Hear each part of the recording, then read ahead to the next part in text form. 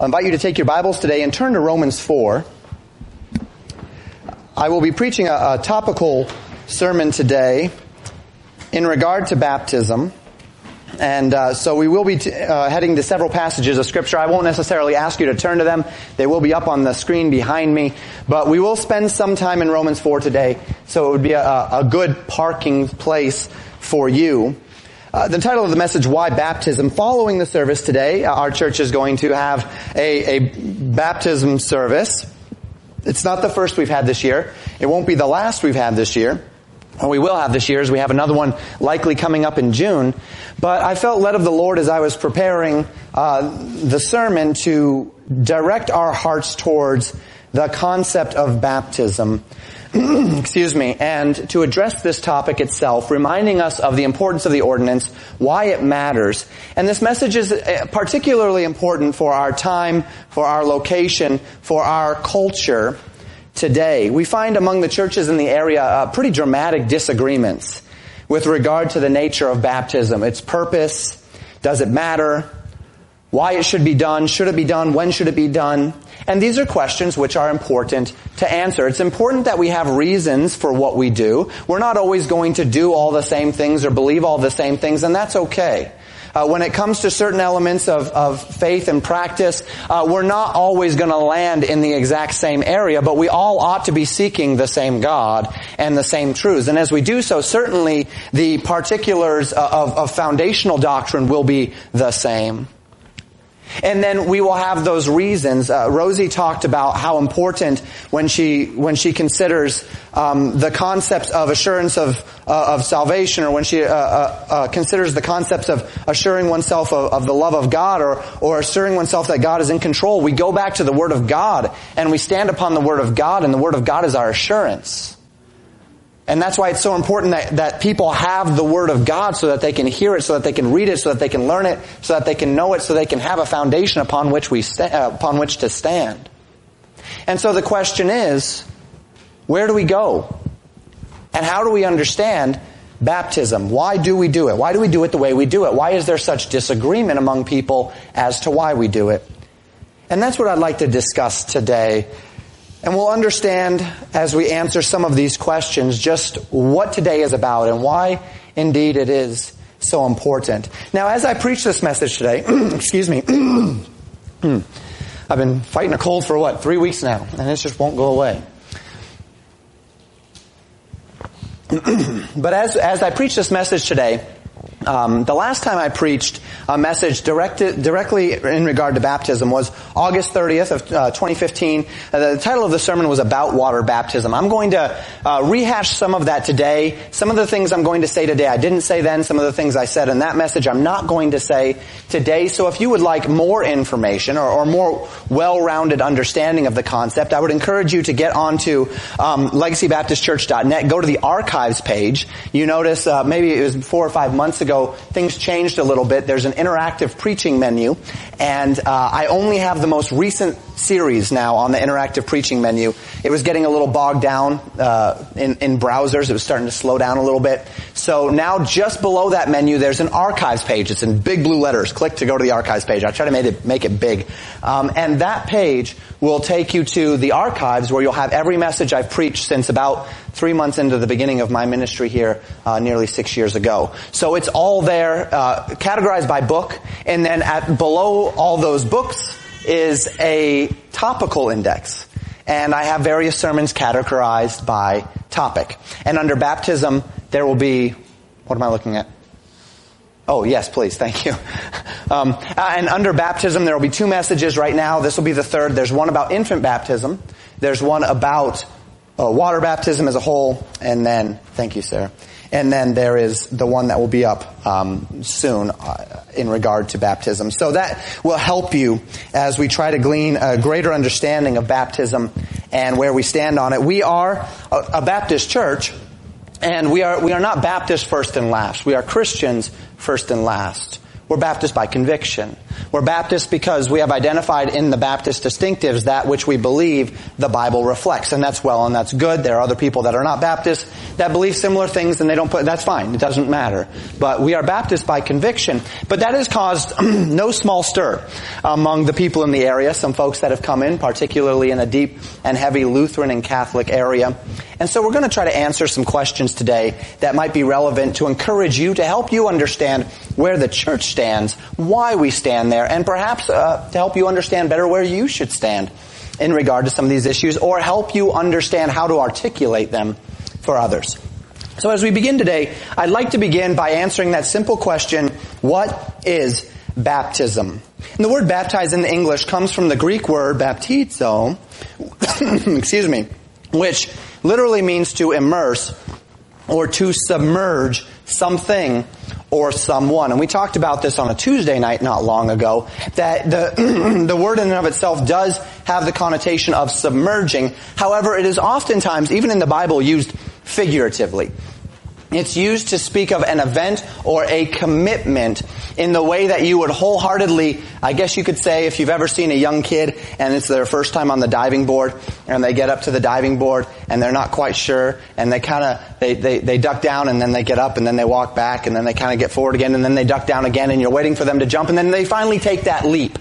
That idea of committing yourself wholly. You can't half commit to jumping off a diving board, right? You've seen some people half commit to jumping off a diving board and it really doesn't end well. They end up hitting the diving board and then flopping off to the side or whatever the case is. It doesn't end well. You have to, at some point you just gotta take the jump, right? And that's the idea of baptizo. It's not just the idea of submerging, but it's the idea of you are fully committing. You are placing yourself wholly.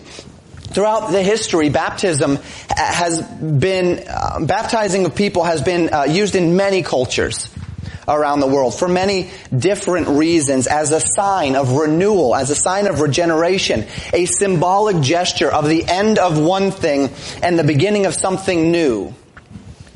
And so it is with baptism in Christ's church, that it is also a sign, an outward symbol of an inward renewal, an inward regeneration that has already taken place. And what I'd like us to do this morning is kind of walk through a bit of a thought process on baptism. And I want it to be semi-organic. So we'll walk through it and we'll think about things. And basically, I wrote the sermon in the manner of my thinking. So as I was thinking, well, what's the foundation? What's next? What's next? What questions might I ask here? That's how I tried to write the sermon. And I hope that it'll be helpful to you to kind of think about it in this organic or this natural way. And what I'd like us to do to start off is to understand the relationship between baptism and salvation. The difference between baptism and salvation. The difference forms an important foundation upon which much of what we believe rests. And so we'll begin with the basics. And the basics, the most basic is this. For by grace are you saved through faith. That not of yourselves. It's the gift of God, not of works, lest any man should boast. Ephesians 2:8-9. Salvation is and must be without exception by grace alone. Don't miss this, because so few people today truly understand the concept of grace. Grace means unmerited favor. Being given something that I do not deserve. If I earned it in any way, it's not grace. If I deserve it in any way, it's not grace. If I qualify myself to receive it in any way, it's not grace. And here's an important one. If I incur any obligation from it, it's not grace. And to understand the relationship of salvation to external symbols, and to understand this concept of grace as opposed to work, you're there in Romans chapter 4. Let's read verses 1-8. The Bible says this. What shall we say then that Abraham our father as pertaining to the flesh hath found? For if Abraham were justified by works, he hath whereof to glory, but not before God. For what saith the Scripture? Abraham believed God, and it was counted unto him for righteousness. Now to him that worketh is the reward not reckoned of grace, but of debt. But to him that worketh not, but believeth on him that justifieth the ungodly, his faith is counted for righteousness. Even as David also describeth the blessedness of the man, unto whom God imputeth righteousness without works, saying, Blessed are they whose iniquities are forgiven, and whose sins are covered. Blessed is the man to whom the Lord will not impute sin. We have in these verses a very clear statement of the reality of the gospel. That from Abraham through to David and unto today, the gospel has always been the same, and it has always been received the same way. Abraham never could glory before God, because before God he was unclean. Therefore, if Abraham was justified, and the Bible says he was, it certainly wasn't by his own work, because he was a sinner. When was it that Abraham was saved, according to the Scriptures? Well, Paul tells us in Galatians chapter 3, verse 6. James tells us in James 2, verse 23, that Abraham was justified. He was declared righteous on the day that he believed the promise found in Genesis 15. Genesis 15, verses 1 through 6, the Bible says this. After these things, the word of the Lord came unto Abraham in a vision, saying, Fear not, Abram. I am thy shield and thy exceeding great reward. And Abram said, Lord God, what wilt thou give me, seeing I go childless? And the steward of my house is this Eliezer of Damascus. And Abram said, Behold, to me thou hast given no seed. And lo, one born in mine house is mine heir. And behold, the word of the Lord came unto him, saying, This shall not be thine heir, but he that shall come forth out of thine own bowels shall be thine heir. And he brought him forth abroad, and said, Look now toward heaven, and tell the stars, if thou be able to number them. And he said unto him, So shall thy seed be. Here it is. And he believed the Lord, and he counted it to him for righteousness. He counted it to him for righteousness. Abraham had faith in the promise of God, and that faith was counted unto Abraham as his righteousness. Galatians and James both tell us this was the moment that imputed righteousness, that word to impute means to count or to reckon, that God reckoned Abraham righteous and did not reckon his sin upon him. When Abraham committed his heart to the truth that God would give him a seed from his own bowels who would bring forth an innumerable number of inheritors. And this was speaking of the gospel. Galatians makes this clear. And the promise of Messiah. At that moment of belief, God legally declared Abraham righteous on the basis of his complete faith in the full promises of God, in the Word of God, that one day Messiah would come through him as an heir through his own bowels. And Romans 4 says David was the same way. As he quotes here in Romans 4, where he's actually quoting from Psalm 32, verses 1 and 2, where David writes this, a Psalm of David, Maskil. Blessed is he whose transgression is forgiven, whose sin is covered.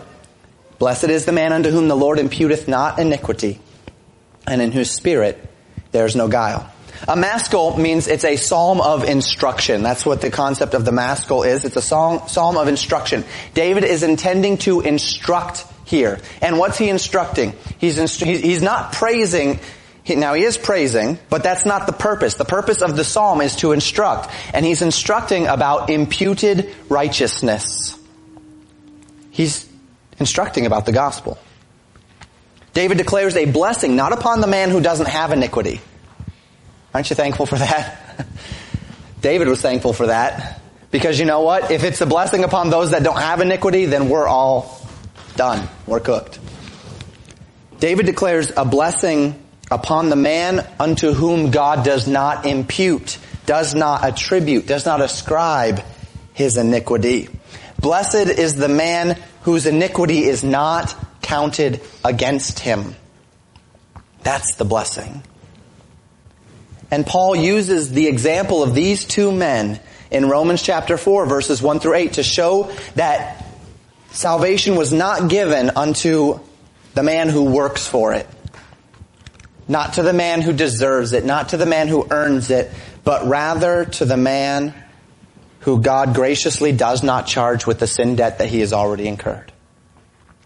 The man who believes God, and it's imputed unto him for righteousness. So salvation is by grace alone, through faith alone in Messiah. In the days of Abram, in the days of David, that salvation was faith in God's revelation in regard to the future of Messiah. A full faith in the revealed Word of God to the degree that God had revealed it. And as they sold themselves out to the revealed Word of God, then it's not really a spectrum. In other words, if I believe everything that the Word of God says, if I trust the Word of God to the degree that He's revealed it, then I'm going to trust if He reveals more. And so if they had been there in the days of Messiah, they would have been those that would have believed, though they existed thousands of years before, hundreds of years before. And in our day today, our faith is reckoned regarding the finished work of Jesus Christ on the cross. That as we look back upon that which Jesus has done, upon the work that has been finished, we put our full faith in the finished work unto imputed righteousness. But the method has always been the same. Without effort, without work, without merit. Only belief, and belief alone, can save. If anything is added to faith, then it is no longer grace. Now we continue in Romans chapter 4, and this is where we're going with this. How does faith relate to external ordinances? How does salvation relate to external ordinances? And in Romans chapter 4, we're not going to be looking explicitly at baptism. We're actually going to be looking at the Jewish rite of circumcision. And then we'll take that rite and we'll transition it over to an understanding of baptism. We continue in Romans 4, and verses 9 and 10 tell us this. Cometh this blessedness then upon the circumcision only, or upon the uncircumcision also? For we say that faith was reckoned to Abraham for righteousness. How was it then reckoned? Was when he was in circumcision or in uncircumcision? Not in circumcision, but in uncircumcision. So there were a number of Jews who would tell Paul, yes, of course, salvation is by grace alone, through faith alone. Paul, we know that. Remember, he's writing to the church at Rome here, and he says, of course that's true. But grace is only available to a few. Only available to those who have positioned themselves for grace. Only available to those who have been circumcised, and so have put themselves in a position where they are able to accept that grace, or unto whom God has put in a position. Do you see the danger? I mean, there are so many ways that Christendom does this today. It's not just with circumcision or with infant baptism, but there are so many people who are saying only a certain subset of the world is positioned with the ability to receive God's grace. And it's just not biblical. It's just not biblical.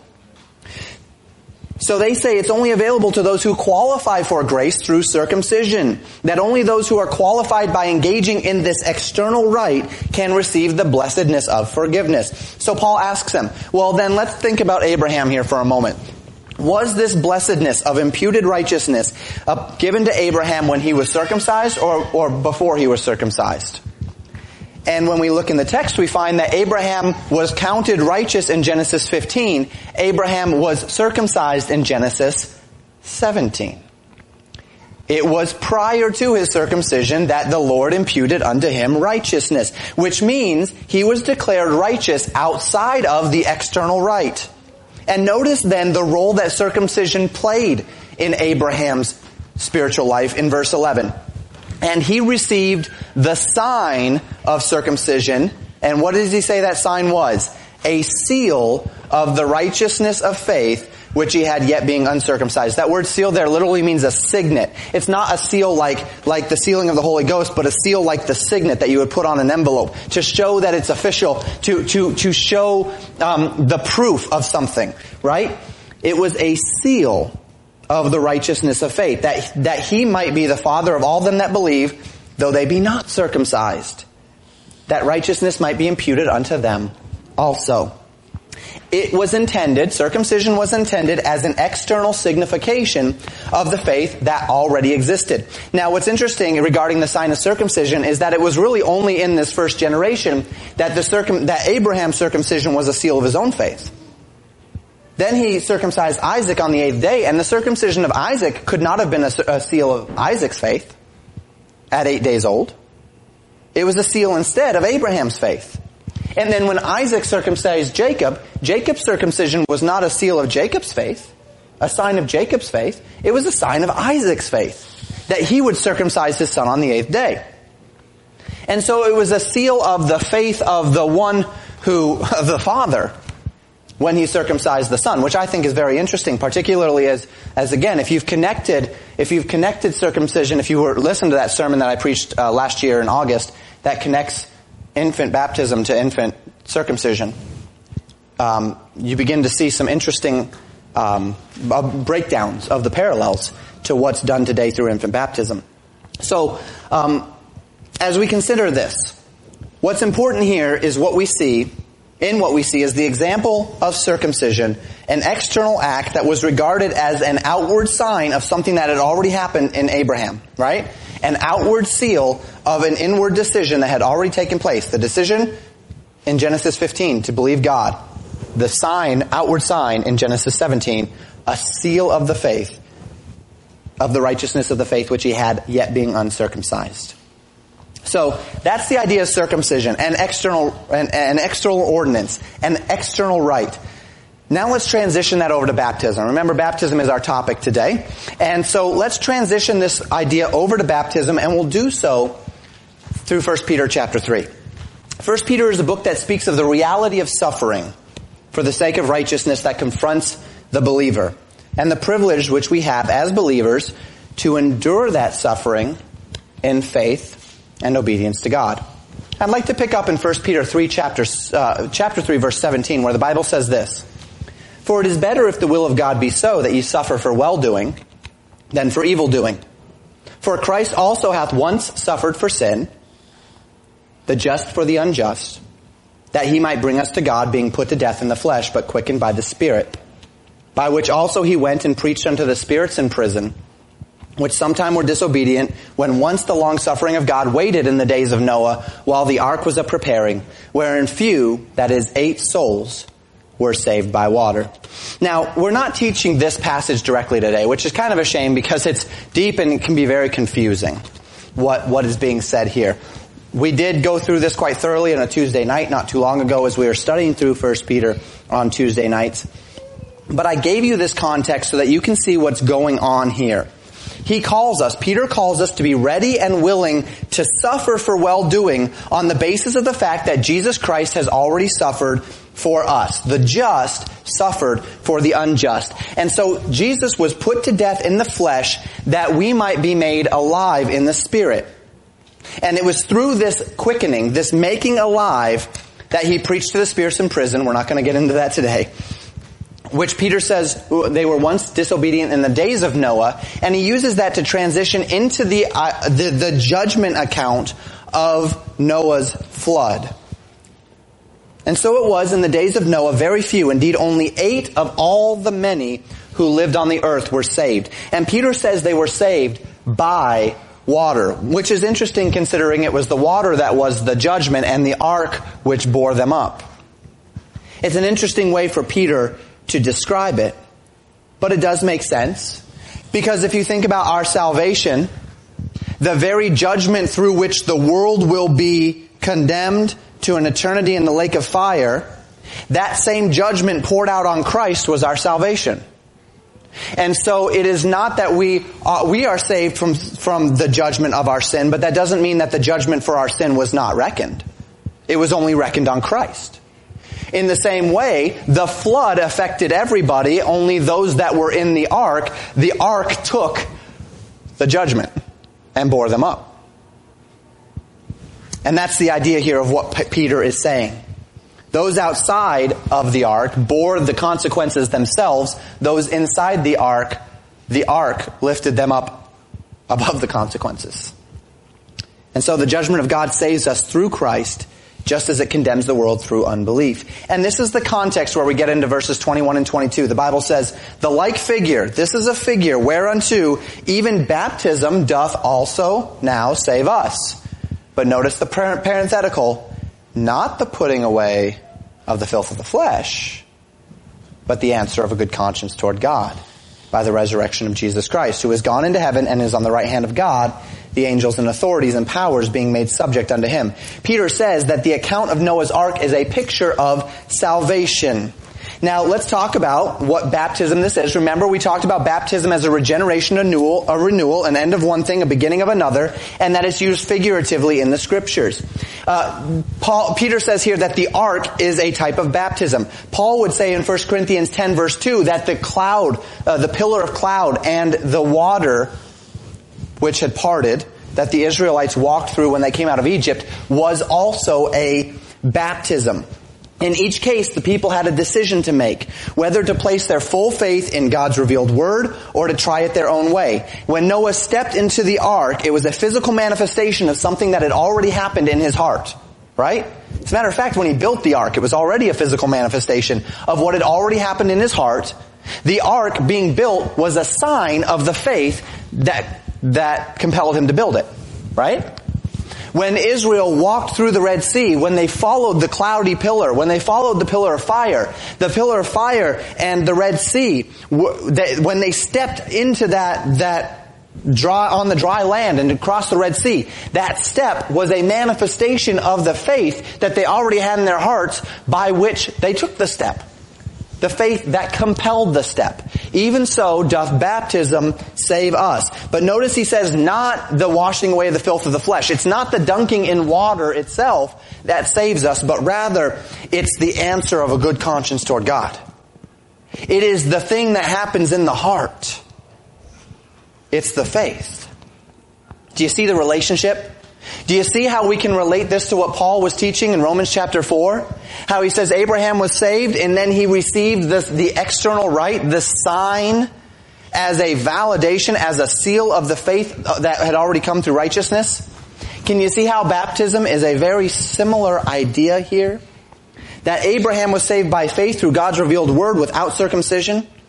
And you and I are saved by faith in God's revealed word without baptism, and then are asked by God to submit to baptism as an evident public token of that faith.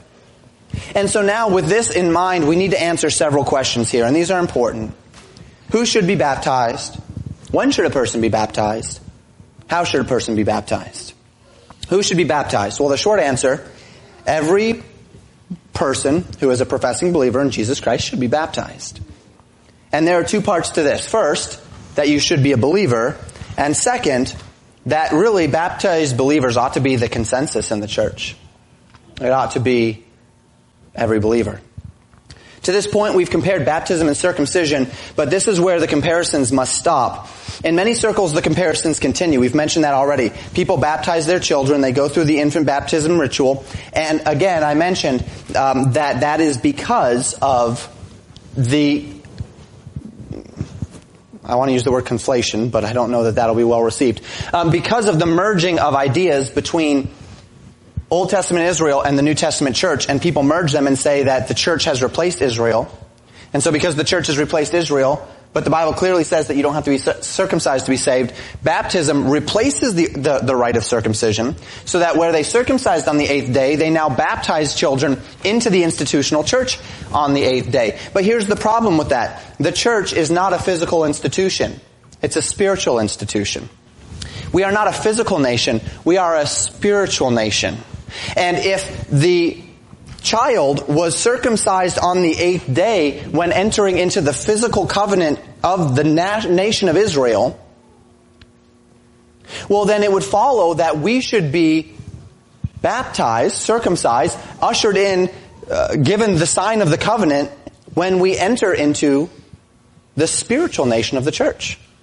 Not when we enter into our physical life, but when we enter into our spiritual life. That's when the baptism should take place, when we enter into the spiritual institution of the church, after we're saved. Now, I mentioned I preached a message. I said August. It was July 24th of last year. As I mentioned, you can go topically in the archives to infant baptism, and you can find that message if you want to see how it is that misinterpretation has brought the church to these understanding of the church and Israel being muddied, and then how that led to infant baptism. It was a 3-part series that I called Jewish Culture and Sound Doctrine that was preached July of 2016. But as we look in the scriptures, the universal standard by which a person was called to be baptized was when they were ready to publicly profess that they had already identified with the message of the gospel. Consider in Acts chapter 2. We begin in verses 37 and 38 to be intellectually honest. For context, the Bible says, "Now when they heard this was the preaching on the day of Pentecost. When they heard this, they were pricked in their hearts and said unto Peter and to the rest of the apostles, 'Men and brethren, what shall we do?' Then Peter said unto them, 'Repent, and be baptized every one of you in the name of Jesus Christ for the remission of sins, and ye shall receive the gift of the Holy Ghost.'" Uh-oh, Pastor, you just contradicted yourself with Scripture. This says, "Repent and be baptized for the remission of sins." What's going on there? And again, these are not particularly where I'm headed. I want to get to verses 40 and 41, but I want to bring this out to let us know that we're being intellectually consistent here, that we're being consistent with ourselves. These two verses seem to contradict what Peter said in 1 Peter 3. They seem to contradict the idea that you don't need to be baptized to be saved. However, in fact, they do not. And while it's not very clear as we look into this English translation, and this is why translations matter, the Greek makes it much more clear. The Greek, in fact, this phrase might be translated, "Repent ye all, and each one who repents be baptized." Baptism is reflected as the natural next step in the lives of those who choose to accept the invitation of the gospel. You say, "Well, Pastor, if I don't know Greek, how can I understand that?" Well, you continue in the context, because Scripture is the best interpreter of Scripture. So if we continue in the context, this is what we get in verses 40 and 41. "And many other words did he testify and exhort, saying, Save yourselves from that untoward generation. Then they that gladly received his word were baptized, and the same day were added unto them 3,000 souls." First they gladly received his word. Then they were baptized. Following baptism, then they were added to the church. So the universal standard by which a person was called to be baptized was when they were ready to profess that they had gladly received his word. This becomes even more clear in Acts 8. Now, if you're not using a King James or New King James Bible, then Acts 8 verse 37 is going to be bracketed or removed or footnoted or something, and it's going to tell you it's not supposed to be in your Bible. But it is in our Bible, and it's very important. We read of an Ethiopian eunuch, and he's on his way back to Ethiopia, and he's coming to Ethiopia from the north, and he meets Philip. And Philip expounds to him the word of God. And we pick up in Acts 8 verse 35 where the Bible says this, "Then Philip opened his mouth and began at the same scripture and preached unto him Jesus. And as they went on their way, they came unto a certain water. And the eunuch said, See, here is water.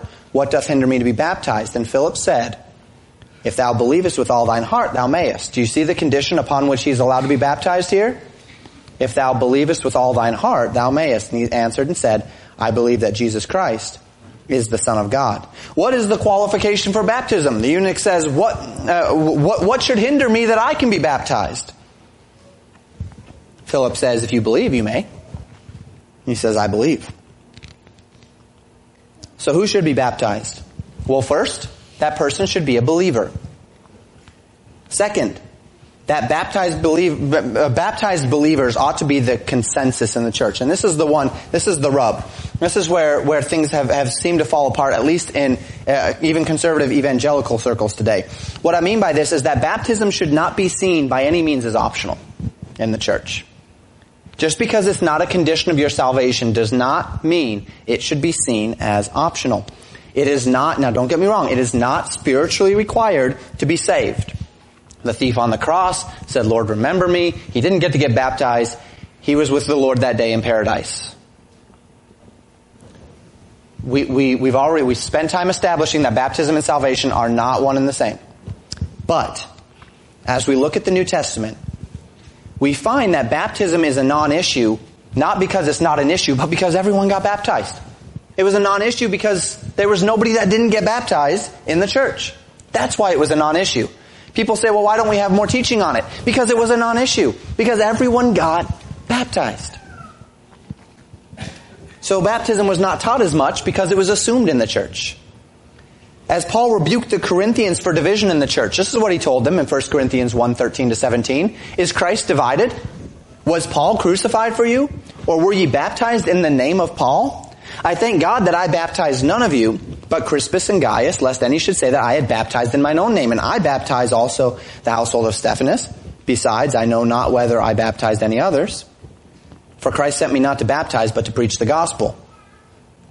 Not with wisdom of words, lest the cross of Christ should be made of none effect. Now again, we see here quite clearly, Paul says, I came to preach the gospel, not to baptize. They're not the same, right? Very clear. But he doesn't say here, some of you were baptized. He doesn't say those of you that chose to get baptized. He says, were you baptized in the name of Christ?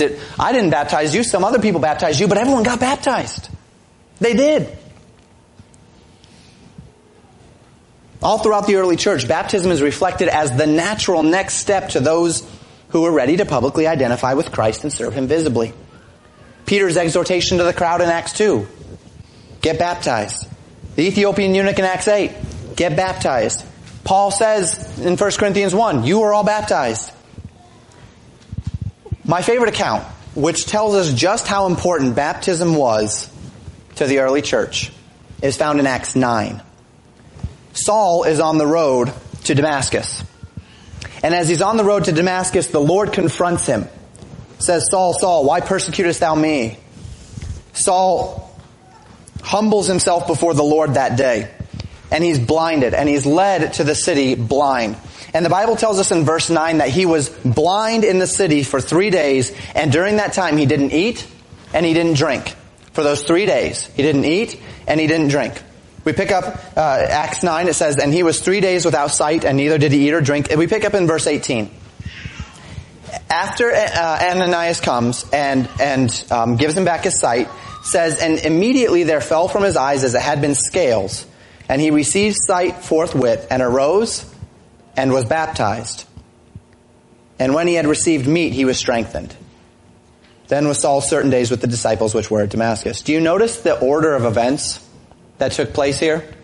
Saul, having received Christ, having recognized Christ to be Messiah, having not eaten for 3 days and not drank for 3 days or 3 nights, when he receives his sight, the order of events is he got up, he got baptized, then he ate some food. See how important it was to him? How important it was that he publicly identify, that he publicly associate with Christ? It matters so much to him because it matters to Christ. So much, in fact, it matters to Christ that it's in His Great Commission. The final commission to His church. What does He say? Matthew 28, verses 18 to 20. Jesus came and spake unto them, saying, all power is given unto me in heaven and in earth. Go ye therefore and teach all nations. That's the command. Go and teach. Make disciples is what that means. This is how they're to do it. Baptizing them in the name of the Father and the Son and of the Holy Ghost, and teaching them to observe all things. Go and make disciples, and after you have found those that want to be a part of Christ, baptize them and make disciples out of them. Teach them how to obey. That's what Christ called us to do. That's what Christ called the church to do. Do you think baptism is important to God? I do. So who should be baptized? Every believer who's ready to make a public profession of faith in Christ ought to be baptized. And it grieves me that this is a real struggle today. I know that there's people that have learned other things and believe other things, but it is such a struggle today. We've lost at least 3 good families that have come and gone because of this issue alone, particularly because they don't like the fact that we withhold communion from those that have not been baptized. And they don't think that that's right. And I agree that there's not one place in the Bible where it explicitly says it. Why? Because everyone was baptized. Everyone was baptized. It was a non-issue. It was a non-issue. And I'm fine if a church chooses not to do that. I'm not saying that's wrong. But I don't believe what we're doing is wrong either. Because baptism is so important in the New Testament. Who should be baptized? Every believer. The next big question then. When should they be baptized? And this one is pretty clear scripturally. But I do temper this with my own opinion. And you can feel free to agree with me or not on this one. In many times and cultures, salvation and baptism are effectively the same event. If you ask Dee and Miss Andrea, baptism and salvation in Haitian culture and in many other cultures are effectively the same event. When you ask certain people in certain cultures, when did you get saved, they'll talk about their baptism. That's not a wrong thing. Because baptism and salvation, baptism and the moment of belief, when you come forward to accept Christ, you get baptized. And that's not a wrong thing.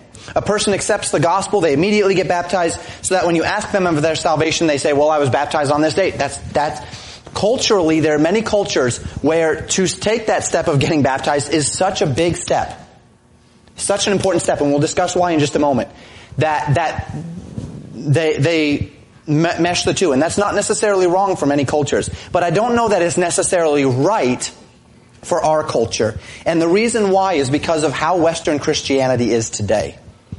The gospel has been so muddied today. And see, in many cultures, to be baptized is a dramatic and important event that can actually cause problems for you. In our culture, baptism is often a fad. It's something that you do. You get carried away with friends or a bunch of people doing it, and so you want to do it too because you don't want to be left out. And so we need to be careful in our culture with a gospel that has been so muddied that the profession is genuine and that the desire to take the next step is in fact genuine. So there are places in the world where baptism can be a real dangerous thing. Just 2 weeks ago, I received an email from a ministry called Voice of the Martyrs, And in that email, the email was entitled, The Dangerous Act of Baptism. And it talks about a woman in the Middle East named Nazira who accepted Christ after her husband accepted Christ. And after studying the Bible, they, through the study of their Bible, realized that they should be baptized. And so they went and they got baptized, and there were pictures of their baptism that made it to the Muslim Brotherhood. And so now they have a death mark on their heads. It was fine while their faith was secret, but when they went forward to get baptized, that's when things get tough. And you know what? That's the way it is in many cultures. Remember the Haas family coming from Cambodia? I asked him about it. He said, yeah, it's not so much a big deal when they go up to their family and say, I've accepted Christ, but when they get baptized and they have that public profession, that visible, evident cutting off of the old and committing to something new, that's when you lose your family, that's when you lose your job, that's when you're disowned, that's when your community won't talk with you anymore, that's when you can no longer buy and sell. When the external rite of baptism takes place. But you know what? God wants us to be willing to accept that for Him, doesn't He? God wants us to be willing to take up that cross and follow Him. So in a culture like the United States, where baptism is no big deal, for many, not for everyone, there are still pockets even of culture in the United States, depending on denominational background and such, where for many in Catholic and Lutheran faith, if you get baptized after salvation, people see it as a renouncing of your church, and it can be difficult on those families as well. But for the mainstream, there's just not a lot to it anymore. People don't preach on it. They don't teach on it. They don't know why it's important. They don't think it's important. It's not really a big deal. But it is. And so, my opinion, and remember this is just my opinion, is that it might be prudent to wait until we have some assurance, some fruit, by which we know that there's a genuine profession and a genuine desire to associate with the death, the burial, and the resurrection of Jesus Christ. That's just opinion. But this is what baptism symbolizes. Romans chapter 6 verses 3 and 4. You'll hear me say it as I'm putting the young people under the water today. Know ye not that so many of us as were baptized into Jesus Christ were baptized into His death? Therefore we are buried with Him by baptism unto death and raised to walk in newness of life. We are associating with the burial of Jesus Christ and His resurrection. When we partake in communion, we're remembering His suffering, His death. When we get baptized, we're remembering His burial and we're associating with His burial and His resurrection. And so, there is benefit, I believe, in Western culture to waiting to associate with some fruit before we take that step. Waiting to associate with understanding before we take that step. Now, this is my opinion. And the reason why I say this is my opinion, because that's not really what we see in the New Testament. And again, the New Testament was a different time. Things were much more dangerous. To get baptized was symbolically significantly more significant. And so it's hard to necessarily parallel cultures. But as we look into the New Testament, what we see is when a person got saved, they got baptized. They got saved, they got baptized, they got added to the church, and they started serving. And they started working. And they started doing. And I have an example here, which I'm going to skip for the sake of time. But the example was of Simon the sorcerer. And Simon the sorcerer in Acts chapter 8 believes, gets baptized, and then as he confronts Peter, he asks Peter to buy the ability to give people the Holy Ghost. And Peter says, your money perish with you. You have no part in this matter. Some people believe that Simon was not a believer. Perhaps that, or perhaps he was just ignorant. One way or another, he believed, he got baptized, but he still had some major issues that had to be worked through. But the church baptized him. He came forward, and they did it, even if perhaps there was a risk of error. Who should be baptized? All believers. When should they be baptized? Well, probably, in my opinion, Western culture, as soon as they're ready to publicly associate with the gospel of Jesus Christ, they bear the fruit of salvation. Biblically speaking, I don't know that biblically we can defend withholding from somebody who truly wants to get baptized the privilege of doing so. Finally, how should we be baptized? Well, as far as the scriptures are concerned, immersion. All the way under the water and all the way out. There's no example, not one in the Bible, of anything other than immersion. There's no example in the Bible of any infant being baptized. In Acts 8, we read of the Ethiopian eunuch, and we already said that he came out of the water. That means he went under. In Jesus' baptism, when the Holy Ghost descends like a dove and the voice of the Lord comes and says, thou art my beloved Son, he's coming out of the water when the Spirit descends like a dove. The Ethiopian eunuch says, there's water here, so why can't I get baptized? When John went to baptize, he went to a place where there was much water.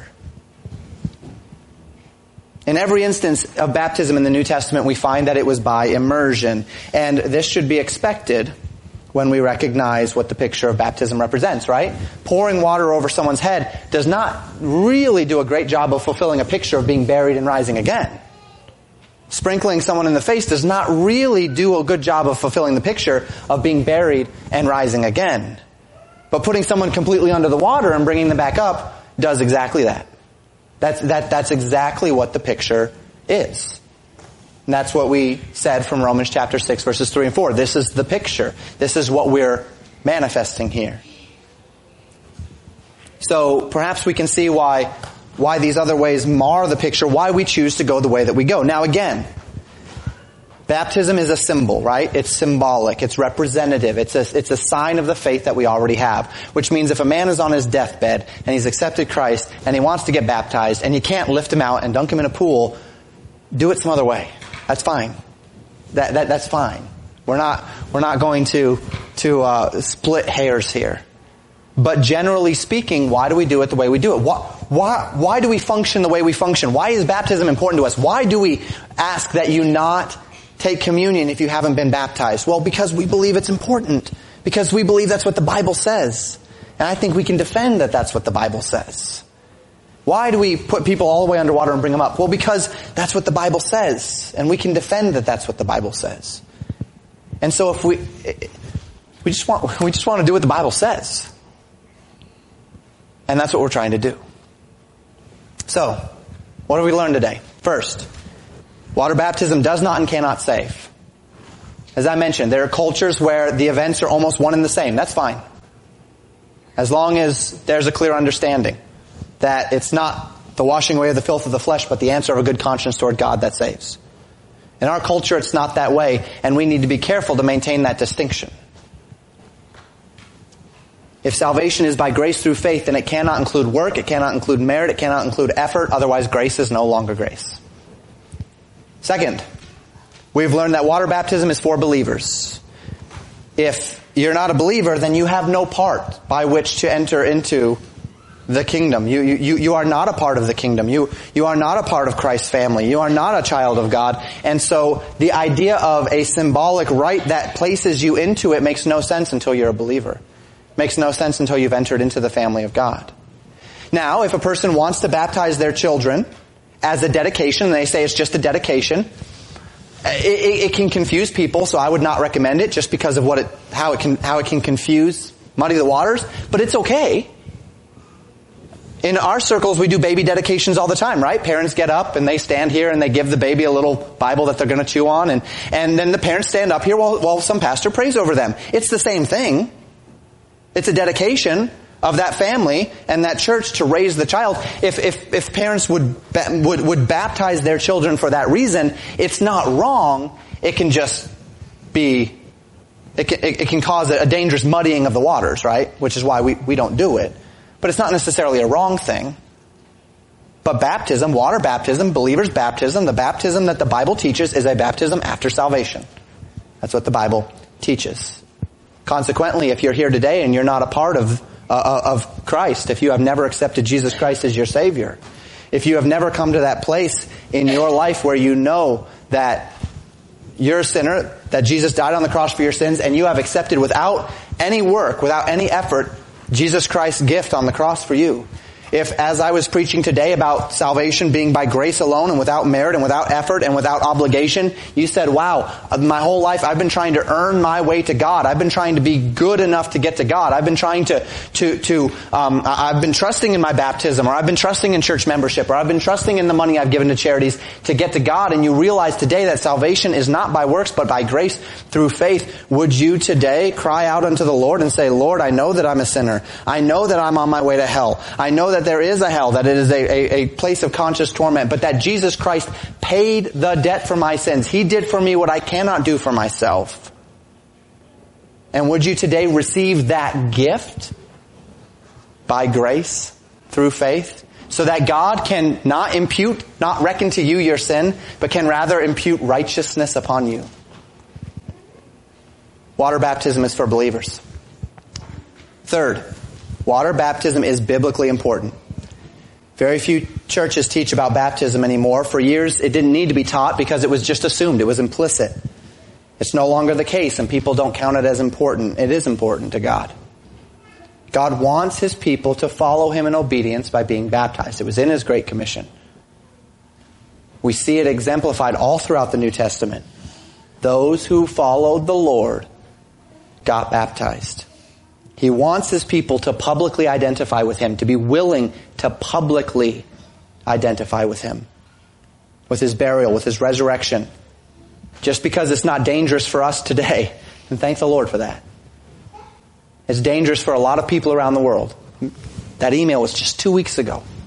2 weeks ago. People are being killed all the time in the Middle East for stepping out and getting baptized, for stepping out and professing Christ.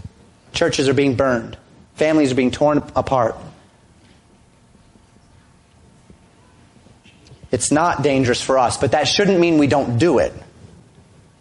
It should just mean we are so much more thankful for what we have in this country. And it ought to mean that we pray fervently that God will preserve it for us. It's biblically important. God wants His people to identify with His burial and resurrection through baptism just as much as He wants His people to identify with His death through communion. Finally, water baptism is biblically by immersion. It's what we see. It's what the New Testament teaches, and it's why we do it this way, is because this is what the New Testament shows us. We really don't have any more than what God has given to us. And the Bible says He's given to us everything we need. So if this is what the Bible shows, then that's what we're going to do. After our service today, we're going to witness 2 baptisms. Lord willing, next month we'll witness several more. These 2 young people have accepted Jesus Christ as their Savior. They have clear testimonies of salvation. They're eager to join the fellowship of those from every generation who have publicly declared their willingness to take up their cross and to follow Christ. It's a right thing. It's a godly thing. It's an obedient thing. And today we have the privilege to rejoice with them over their desire to publicly claim Christ. And so that's what we're going to do. And if you need to be baptized, I would encourage you to take the step as well. If you've never been baptized, if you've been saved, but you've never known or never really taken the time, may I encourage you to go through the process, whether it be here, talk with me about it, or whether it be at your local church. Let's make sure that what God says is important to us as well. And take care of these things that the Bible expresses to us. Let's close in prayer.